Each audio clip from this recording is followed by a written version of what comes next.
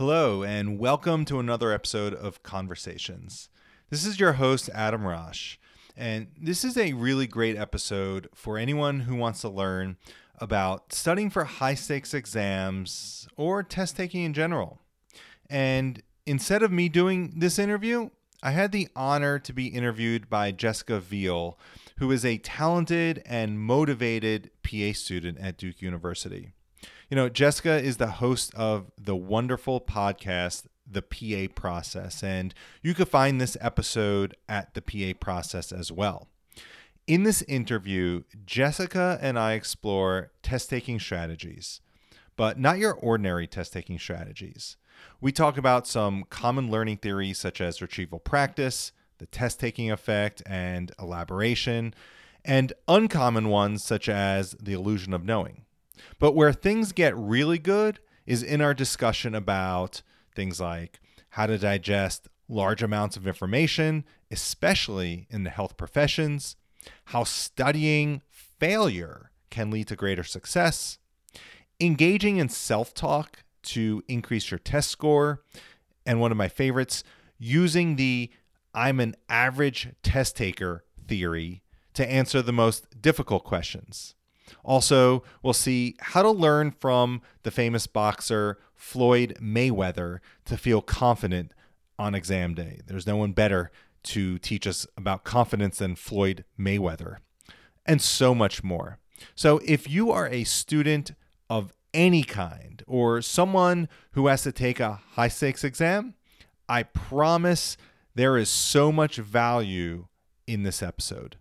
So I encourage you to set some time aside, turn up the volume, and listen to this wonderful conversation with Duke University PA student and host of the PA Process podcast, Jessica Veal.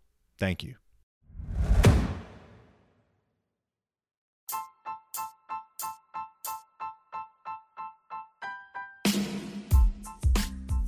Hi everyone, my name is Jessica Veal and I'm the creator of the PA Process. This podcast is dedicated to giving advice to pre-PA students, connecting with current PA students, and anything related to the PA profession as a whole. Thanks for tuning in today, and let's get started. Welcome everyone to Season 2, Episode 2 of the PA Process. On today's episode, my special guest is Dr. Adam Rosh, an ER attending physician and the founder of the well-known question bank Rosh Review. He is here today to share tips on test-taking preparation, strategies, and tactics. Welcome, Dr. Rosh. It's great to be with you, Jessica, and it's really wonderful to be able to reach out and speak with all the great PA students around the country. Thank you. So, Dr. Rosh, as a current PA student, I'm quite familiar with Rosh Review and all that it has to offer. But for my listeners who may be unfamiliar with it, can you explain to them what it is and what your motivation was for creating such a useful study tool?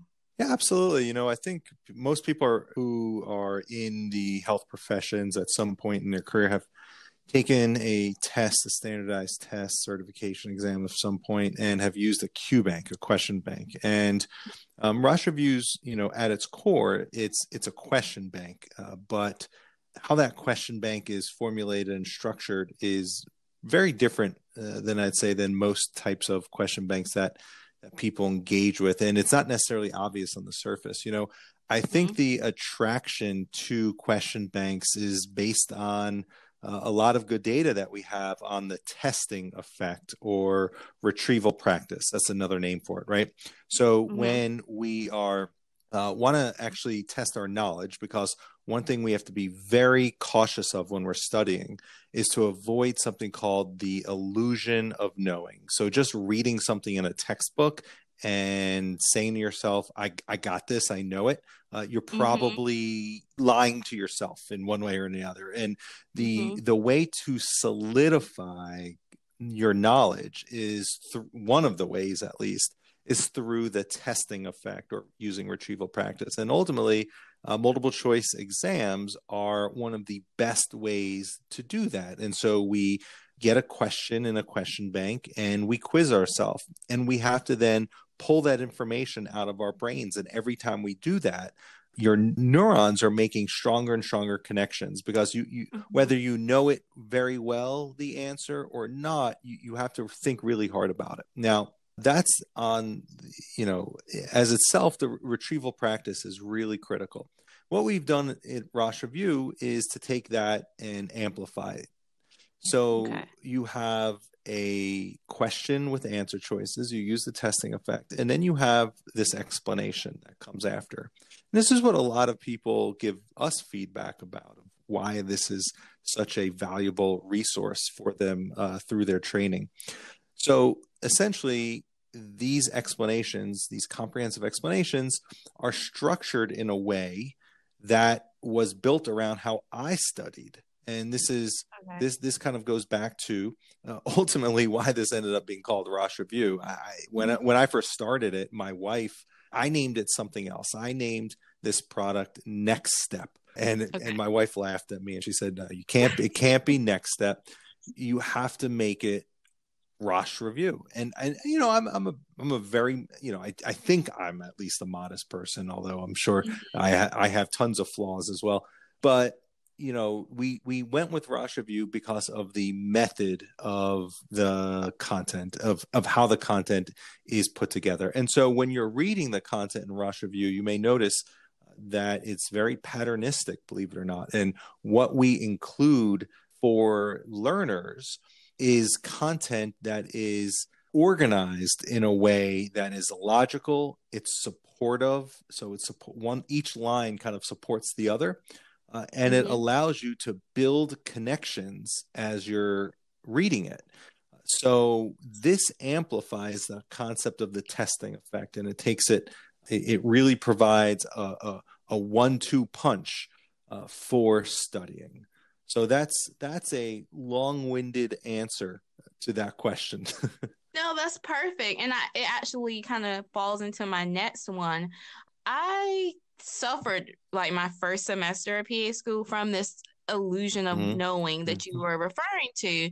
I battled with the need to make sure I reviewed every PowerPoint lecture, required reading, and then rarely found enough time to actually test myself on what I had studied. With your method of Rosh Review or this question bank, I would love to hear your thoughts on how you incorporate passive learning and making sure you have the content knowledge with active learning. Absolutely. This is something that I would say the majority of students deal with at some point in their career. In fact, I dealt with this probably up until my third year of undergrad. I didn't know how to learn, right? And so I set out on my own personal journey of learning how to learn. And it was because of that journey, it was due to that journey, that books and education and learning became so valuable to me. And going through a health professions school, the amount of information is enormous, right? We all know that. And a lot of the traditional ways of engaging in that content has to do with highlighting and rereading and rewriting your notes over and over again, right? And what's really fascinating is, as much as I am in people's lives to help them pass exams and do well in their classes, I also spend a lot of time studying failure. And I do that because I want to understand what are the behaviors that is leading to people not performing how I believe that they can perform. Because if you've made it this far, it's unlikely to be a medical knowledge issue or a knowledge issue in general, right? It's almost never the case. Right. If you don't pass your pants, but you made it to PA school, I could, 99% of the time, it's not a knowledge issue. It's something that you're doing right in your studying. And oftentimes we hear this line, we hear they're a great clinician, they're great with patients, but they just can't pass the exam. Right. And so that attracts me. I love to take a deeper dive into those situations. And I often have many, many people that have reached out And I think this is where the greatest impact comes from me in my personal life, in that because I struggled with similar things, that I get to reach out and work with these people. So I look forward to that. So oftentimes, if it's not due to a distraction at home, it's about how they're studying. And almost always, it's the person says to me, yeah, I rewrite the notes over and over again until I know everything. And then I say to them, well, you think you know everything, right? Because it's in the format and a context that is very familiar to you. And the minute you take it out of that context, you won't be able to answer that question. And that is exactly what an exam does. It takes the fact or the critical thinking out of the textbook page or the review book page, and it moves it into a different context. So you have to be very mindful of that when you're studying and preparing. And I think if you have time to prepare, like you're studying for a certification exam, or you're in a classroom, you're studying for, let's say, a rotation exam, it's okay to do a first round of, note taking, a first round of reading, right? That's totally fine. You need to get familiar with it. But it's also, the next step then is to employ educational techniques and theories that we know works. So some of the things that work for me, which I think works for other people as well, is while I'm reading, I will try and make connections in my brain. So not just digest the information that's being given to me, but start elaborating on that information. And what that means is to take details and to talk through it and start asking why. Why is this the way it is? How do these things relate to one another? And to talk my way through it. In fact, I'm working on a test taking course right now. And I was just doing some experimenting with it. And I opened up a review book, very popular review book that PA students use.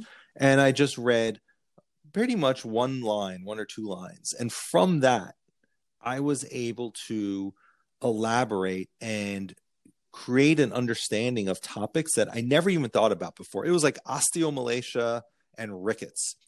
And after years and years of, just kind of thinking like I knew it, I was able to build a really strong foundation around those topics. And I won't go into details of that now, but it was really eye-opening. So things like elaboration, making connections, will help get past the illusion of knowing. The testing effect, though, is the number one way to get past the illusion of knowing, right? And that's why people love Q banks, and it's important, right? It's an important thing. Now, obviously, I have a conflict of interest here, right? I have a product that, right, we have Q banks. And so I would say this, with or without whether or not I was involved in Rosh Review, but it's important that people know this, that exists. But I think if you look at the science, that using the testing effect will help you get past the illusion of knowing, and what's even better is reading something, right? Maybe taking notes, highlighting, then engaging in a Q bank or the testing effect, and then going back to those notes, and you're going to see things in a different light. You're going to start understanding the material as opposed to just memorizing the material. And one of the most important things that you could do in this process of study, of reading notes, highlighting, engaging in a Q bank, is to write down or somehow make note for yourself of the areas and topics that you get wrong.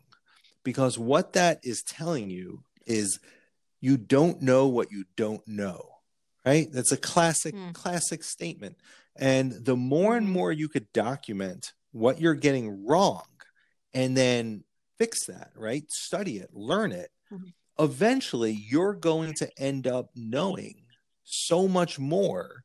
And the amount of material that you don't know is going to be so much less. And that is actually one of the tricks to performing well on any type of standardized or certification exam, the more time you have to identify your unknown unknowns, the higher likelihood that you're going to score high and excel.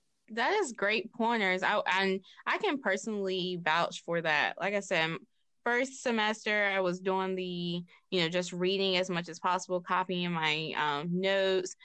And then second semester, I really started to incorporate the question banks, Rosh Review, and I could see the level of recall coming, improving. And like I could regurgitate some things, but when I would be asked a question, it would be difficult to give an answer. And that's that illusion of knowing. You think you know something when you're studying it, but when you're asked the question, not being able to retrieve what you've been studying for so long. So I can definitely vouch for that. When it comes to taking the test, what approach do you take when reading exam questions? For example, some people say you should read the answer choices first.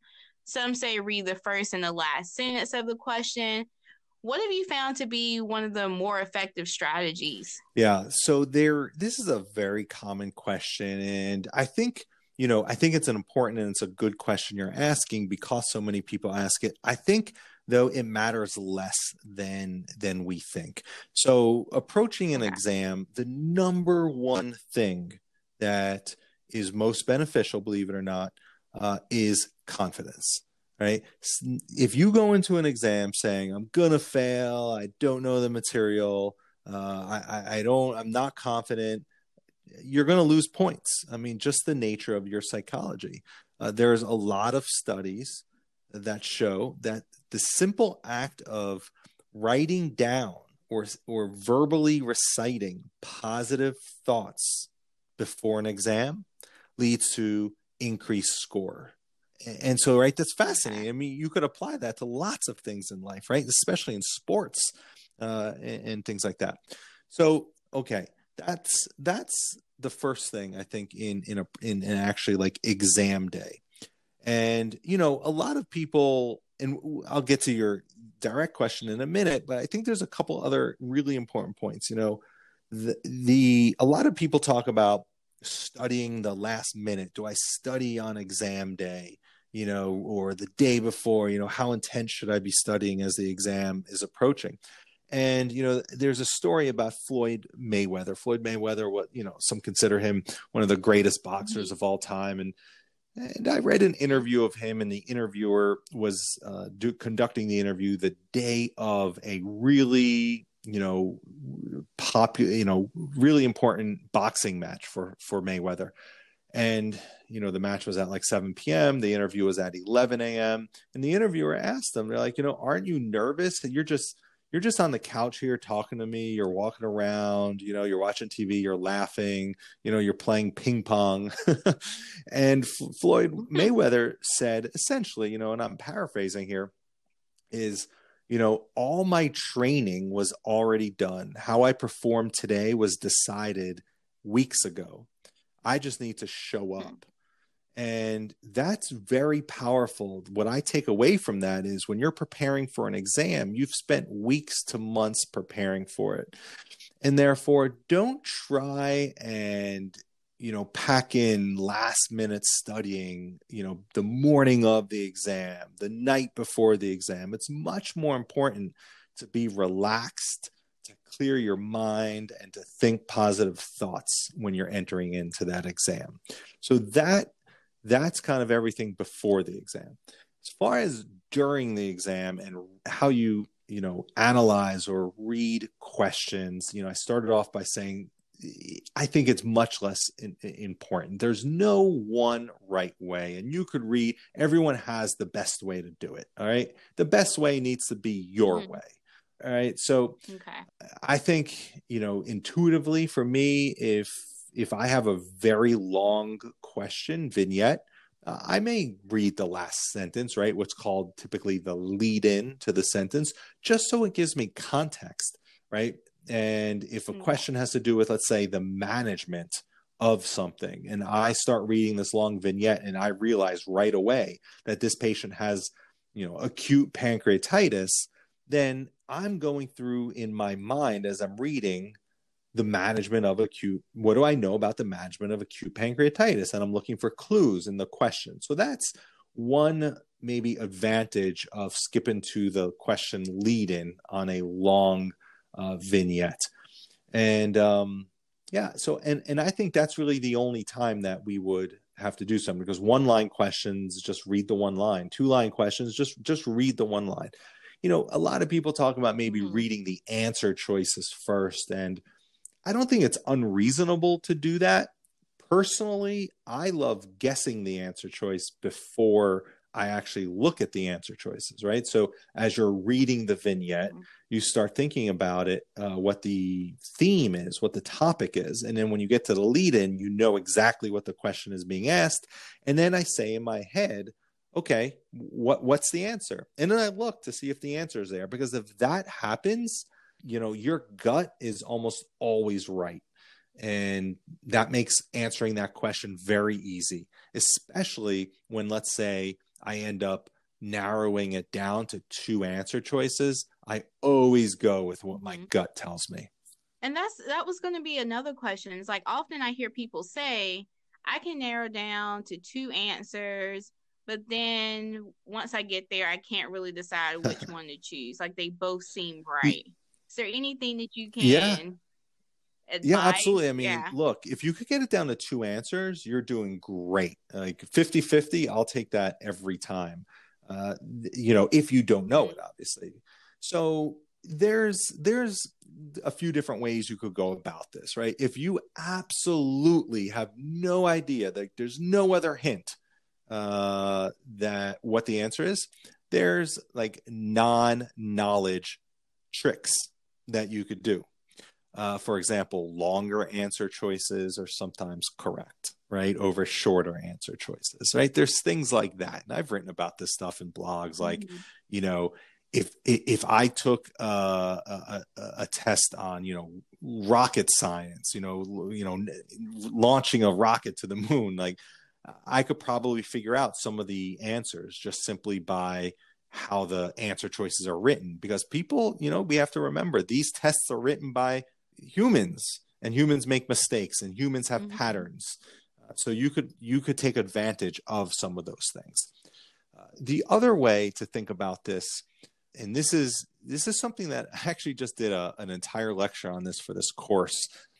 If a question seems really hard, then we have to remember, when someone creates an exam, when an exam is created, right, it's created by humans, and therefore there needs to be different levels of difficulty for questions. And that has to be the case, right? Because that's how you differentiate. So if you have a really difficult question, you could think about it this way. What would the average student, how would the average student answer that question? And then choose the other one. Okay? Just think about that, right?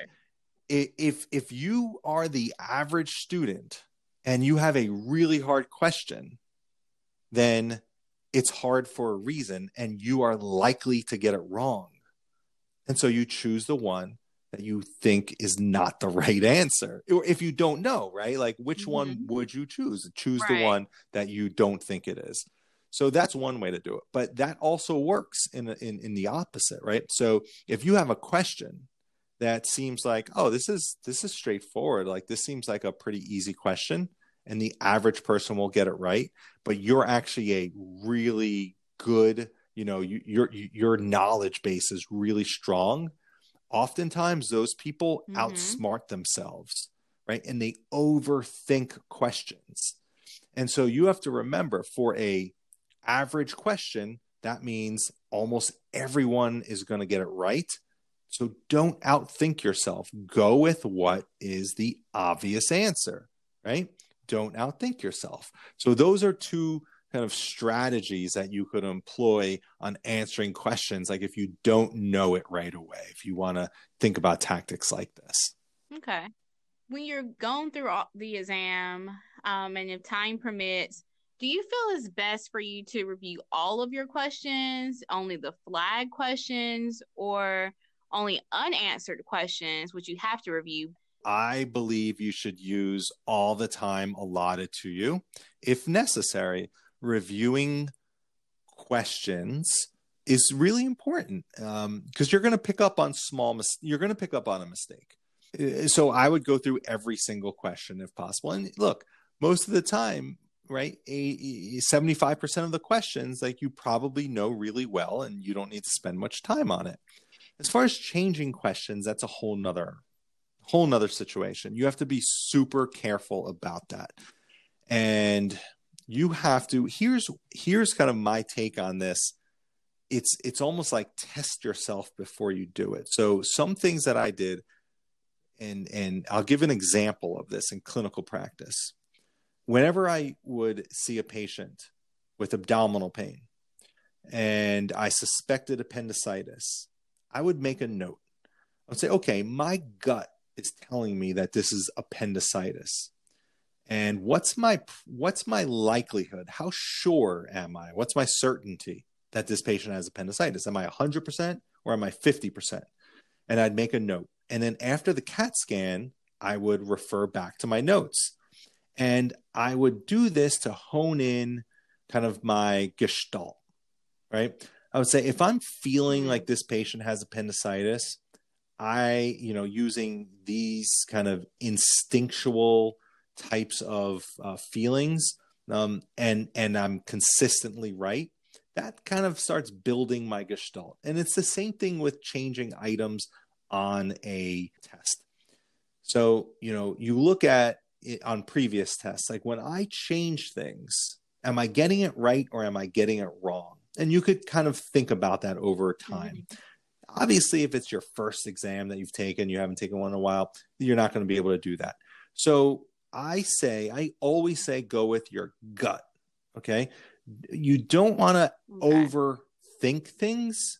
And usually your gut will be saying which one to go with. You have to listen to it. It's telling you it for a reason. And what's interesting is it's your subconscious speaking to you. And that subconscious, it was formulated. Those thoughts were formulated while you were studying and doing things and engaging in things like the testing effect. And those were neurons that were built and solidified as you were studying. And it's trying to tell you what's right. So I think when in doubt, go with your gut, and that's the best approach, at least for me. Yeah. And I think I had going through and taking tests, kind of had that same thing. Like, I would go back through, review my answers, and for a while, changing an answer here or there worked well for me. And then it came to a point where changing answers stopped working well. And so then I said, well, I'm going to stop changing answers unless I misread the question completely, or, left something out or selected the wrong answer. So I kind of get the understanding of, if it's working for you, continue to do it. If you feel like but if it stops working and you're getting more questions wrong, I think it's a great approach. So then, we kind of talked about a little bit like the certification exams and the PANCE. And for those exams, pretty much everything is fair game. And utilizing question banks are definitely, very high yield. What have you found to be some best strategies for studying for, like, the certification exam, or studying for a shelf exam or something like that, when pretty much everything can be tested on? I think one important takeaway when it comes to education and exams is that you start studying for your exam the first day of school or residency or training, whatever it is that you're doing. You start your first day. And if you wait 2 years and just start studying for your certification exam at the end of your training program, you have a greater hill to climb, a greater battle in front of you. When I started residency training, one of the first things I did was find a graduating resident, a fourth-year resident at the time, and I asked that resident, I said, looking back, what would you tell yourself, knowing what you know now, what would you tell yourself as an intern? And I listened very carefully. And the number one thing, universally, across everyone I asked was read from day one. And I never realized how challenging that was going to be to read from day one. But it kept kind of echoing in my mind. And so it's something that I am so grateful for that I was disciplined enough to do. And reading from day one, and it was hard, right? My first 2 years of residency training, I was insecure. I came into an environment and a program where people were smarter, they had more experience, and I felt very insecure. But I was the one kind of reading every day, and a lot of people may have not for whatever reason. It's a challenging thing to do. And eventually, my knowledge base built up. I felt, and then what I was seeking was to feel confident, so to feel equal with everyone else, and that's my own personal feeling. No one made me not feel equal as far as knowledge goes. So I think preparing for anything starts at day one. When you have just a prodigious amount of information, it means that trying to memorize everything is going to be challenging and not going to be effective. What becomes important is that you learn as much as you can and understand as much as you can, because if you could understand the key principles and tenets of certain pathologies, you could extrapolate that information and that knowledge to be able to solve other questions based on that. So you could use your knowledge to eliminate answer choices because you understand what's being asked, and you could use your knowledge to affirm answer choices because you understand it. That makes a lot of sense. And then this question actually, someone wanted me to ask regarding test taking. And it was, what advice do you have for individuals that just suffer from test anxiety? This is a great question. It's a real thing that plagues a lot of people. And there's a couple ideas that I would share. One is to put yourself as close as possible into the same situation before you take your exam.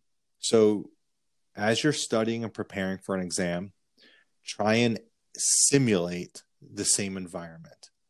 So maybe reserve a mock exam or some type of question set where you're sitting in front of a computer, or you have a sheet of paper in front of you, however your exam is going to be administered. Isolate yourself, go into a quiet room. If you're going to wear earplugs, put them in. Simulate the exact testing environment and practice that way. So in the weeks leading up to your exam, just, try and do that. And that will help you be ready for, your exam day. I think another idea could be to do fear setting exercises. And this is something that I do not just for, let's say, exams, but in making decisions in my life and taking risks or what I think are risks, saying to myself, what is the worst case scenario in these situations? And, if I fail, what have I learned? What will be an advantage? What other opportunities could come from this? And to do fear setting. And you could just type into Google fear setting, and you'll get, the first 5 websites that will come up. I believe there's some really good ones. It's just an exercise that I like to do whenever I'm worried about making a decision, and you could apply that for taking an exam. And then I think the last idea is staying positive up into your exam and through your exam. I already mentioned this, and I think it's a very powerful message. Even if you, for example, wrote down a paragraph about all the amazing things that you've done in your life or in the last 2 years, let's say, write them down like you're journaling. And that act of doing that, the act of retrieving those experiences, those positive experiences will build confidence in you. And you could seamlessly transition from doing something like that right into your exam. And, then there's the standard kind of anti-anxiety behaviors of deep breathing, meditation. I use the Headspace app at home. It's wonderful. I do it with my children. And before exams, I haven't taken an exam in a long time. I mean, three years or so, I haven't taken a formal certification exam. My last one was in emergency medicine, and I still got nervous, right? But I was able to, one of the things that I do is right before I start the exam, I'll take a minute, maybe two, and do some slow, deep breathing. And I do that for a few reasons. One, I want to clear out all my carbon dioxide, right, in my dead space in my lungs, because I want my brain to have as much oxygen as possible.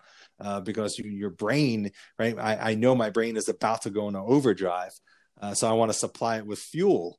And so, that's one, the benefit of it. And then also it's a calming effect, and you want to be calm, right? Calm is cool in a sense. We in medicine, right? Sometimes when the stress level goes up, right, our response needs to go down to counterbalance these situations. And that's, so true when there's, a trauma, when there's a code, right? You see the chaos in the room, and it's the person who is the calmest is always the one who commands the situation. And that's no different in taking an exam. You want to go in, like Floyd Mayweather, right? He went into his fights just I'm prepared. I did everything, and now we'll see the outcome. The same idea there with test anxiety. Those are really great suggestions. Like, I'm gonna have to use some of those myself. So I just want to thank you again for being on the podcast. Before we end, I just wanted to ask, so as someone like myself that you told me that, you experienced some rejection before, being accepted into medical school, what advice would you give someone that's listening, that's applying for PA school, med school? Yeah, Duke never accepted me into any of their programs, so you've already gone way much further than anything I've done. So, I took the MCAT, gosh, I think maybe 3 times even, twice, 3 times. It was during a time where I wasn't ready. Okay. I wasn't ready emotionally. Okay. My maturity level wasn't where it needed to be when I first took it. And it showed. And in fact, eventually I scored well enough that I got into medical school. And I learned so much from that experience. And I think one of the main takeaways is you may be qualified. You just may be one of many people who are qualified, right? And it's not because you're not qualified that you didn't get in, let's say, to a program. And I think there needs to be some pragmatism on everyone, right? Rejection, right? You need to be pragmatic and just ask yourself, like, is this what I want? Or is this what I think I want? Because if it's what I want, then don't hesitate a second, right? You need to just, get up and get back moving into what you're trying to achieve. But I think a rejection also allows you to question your motives. And it's an opportunity to pivot to maybe something else that you think you may want to do instead. However, if you were the person, and I was in this boat for sure, where you don't initially get what you're looking for or what you're aiming for, let's say it's an acceptance into a program, in the time frame after the letter telling you don't get in, you need to think about how could you improve, right? Because you can't do the same exact thing over and over again, right? I think it was Einstein who called that insanity. You need to use that as a moment of growth And that's totally fine, because you will become a better person with more skills, more network, greater network, and some other opportunity will come up as well. So I think it's very emotionally challenging to grapple with rejection, no matter what it is. You go through, anger, fear, guilt, sadness, all of those things will happen. And that's a totally normal response. And I think there is a time that if people, for mourning, right? You should mourn that, I didn't get it, but you pick yourself up and you ask yourself, okay, what can I do now to add to who I am, so that this school or program sees me in a little different way, that they see that I am motivated to do this. Now, I was on the other end of this. Not only have I been a student, but I've been a program director. So I was a assistant program director for 3 years and a program director of the emergency medicine residency. And so every year, and even as chief resident at Bellevue at New York University, I was part of the residency selection committee there. And you have to create a rank list, and I have to interview, hundreds of people hundreds of medical students every year. And it's no different. I mean, any health profession school goes through the same thing.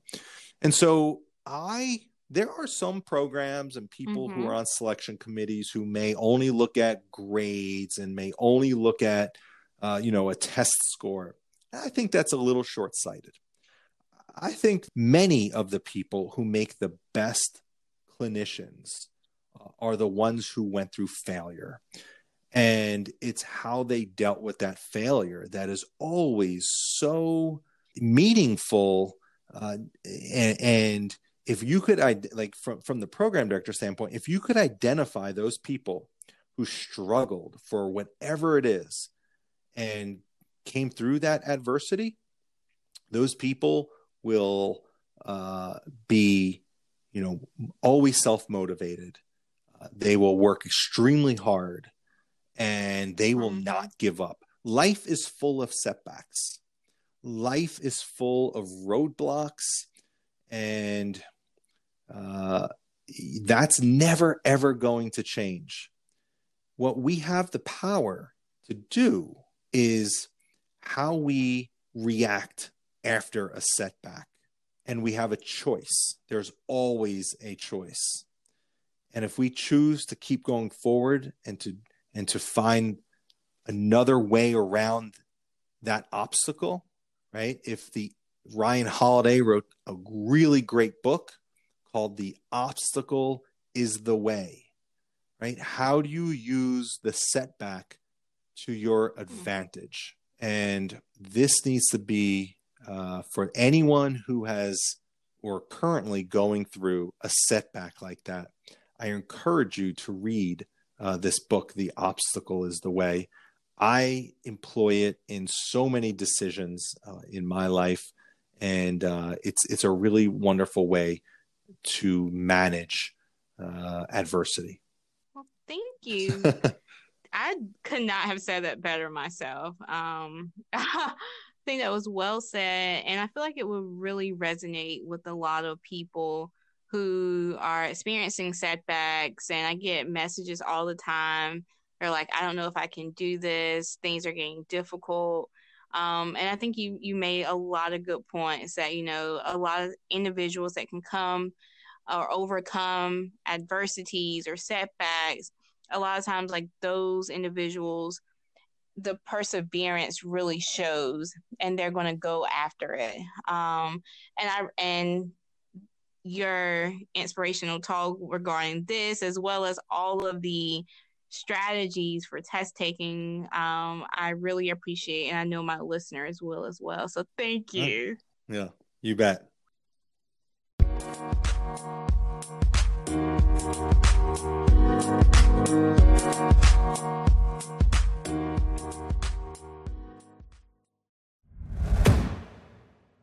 Hey guys, this is Adam. Thanks again for listening. If you liked this episode, please go to iTunes and rate the podcast and leave a review. Every positive review helps. Also, remember to subscribe to the podcast so you automatically get episodes downloaded to your podcast library. Please send any questions or feedback to the email conversations@roshreview.com. If there's someone you have in mind who you'd like for me to have a conversation with, please let me know. Don't forget to check out the Rosh blog at roshreview.com/blog for more excellent content.